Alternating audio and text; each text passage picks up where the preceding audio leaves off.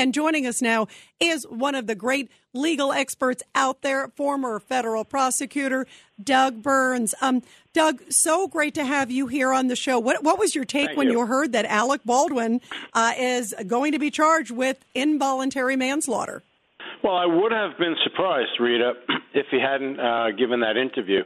But basically, I think three things caused this to come about.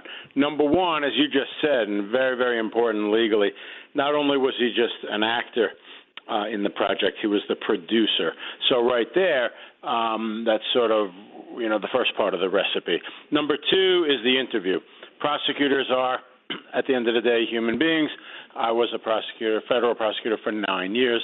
And the point is that when a guy sort of arrogantly, does a big interview and he looks George Stephanopoulos right in the face and he goes, oh, no, I didn't pull the trigger, as you said. But then there was a much more important sort of little arrogant point in that interview where he said something like, look, I know somebody was responsible, but it wasn't me. Like very glib, very arrogant. And that made a big, big impact, in my view, on the prosecutor's decision. But in fairness to the sort of objectivity of the decision, you have the fact that he's the producer, but you also have the fact, and, you hit every point, Rita, and that is that the conditions on the set were horrific. There were apparently all kinds of live rounds present, not just, one or two, but a lot. There were problems with the crew.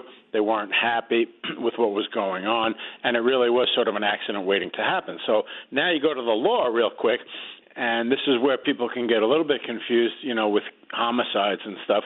This is an involuntary manslaughter, which means he doesn't have to have any intent, zero, to kill the person, which, by the way, makes it hard to defend, okay? The legal test has nothing to do with did he intend to kill anybody. That's not it. The legal test is did he violate a basic duty of care that is owed to the woman who was tragically killed. Okay, she's at work.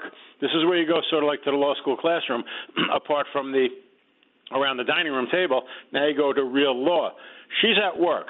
She's entitled to expect that those people in supervisory positions, the producer, the gunner, person, are going to exercise a reasonable duty of care to make sure that she's safe, and that duty of care was breached by a ton, and that's the theory of the case. Now, it gets a little in the weeds exactly how it's been charged and the penalties and all that. I don't want to jump ahead of you. Yeah, no, by the way, why 2 counts of involuntary manslaughter? There's reports that he may be facing 2 counts. Brilliant question. And the reason it's so brilliant is I'm on the phone with a longtime colleague who's been in DOJ. He was in DOJ 30-plus years. I said, well, wait a minute, Peter. I said, we have what we call multiplicity and duplicity, not to get all in the weeds. You can't generally charge Doug Burns with stealing the candy bar at 7-Eleven, use a hypothetical, and then charge him again for the same thing. However, under New Mexico law, this is interesting. One of the counts is involuntary manslaughter, period, violating the duty of care. And then the second one is labeled involuntary manslaughter in the commission of an otherwise lawful act. And if it goes to trial, this is actually quite interesting. I think the listeners will find this interesting. The jury will have the option of convicting on, one or the other, Rita. So it's kind of just a little quirk in New Mexico law. But now comes the bombshell of bombshells, which I'm going to have to study extremely carefully once the charges are lodged. They're saying, by the end of the month, because I'm sure you saw this because, you follow this all day long. People were weighing in saying that, there could be a 5-year mandatory minimum involved here.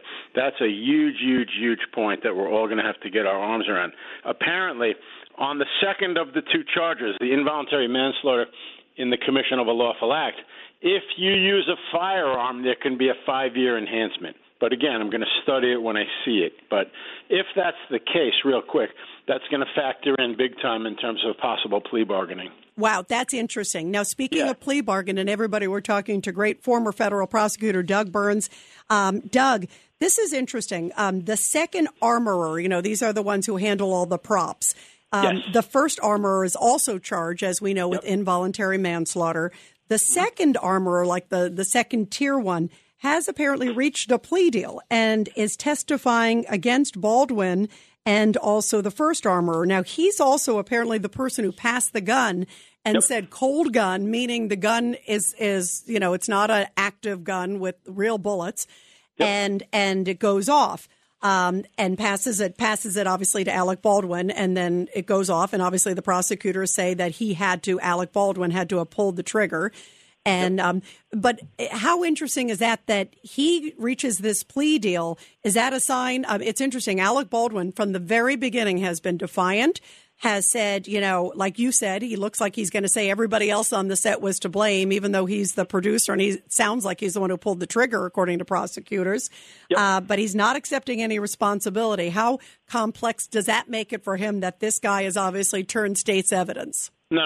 That's a huge point. Anytime you have, I'll go to the X's and O's again in the conference room, in the courtroom. You have three defendants in a case. When you learn that one of them has flipped and they're cooperating, that's just a big, big factor to be taken into account. It's interesting. I mean, as you say, he's going to say he handed him, the gun and it's cold. That could ostensibly help Baldwin, but where Baldwin gets hurt again is in the idea that a couple things. Number one, he's the producer, to repeat the earlier point.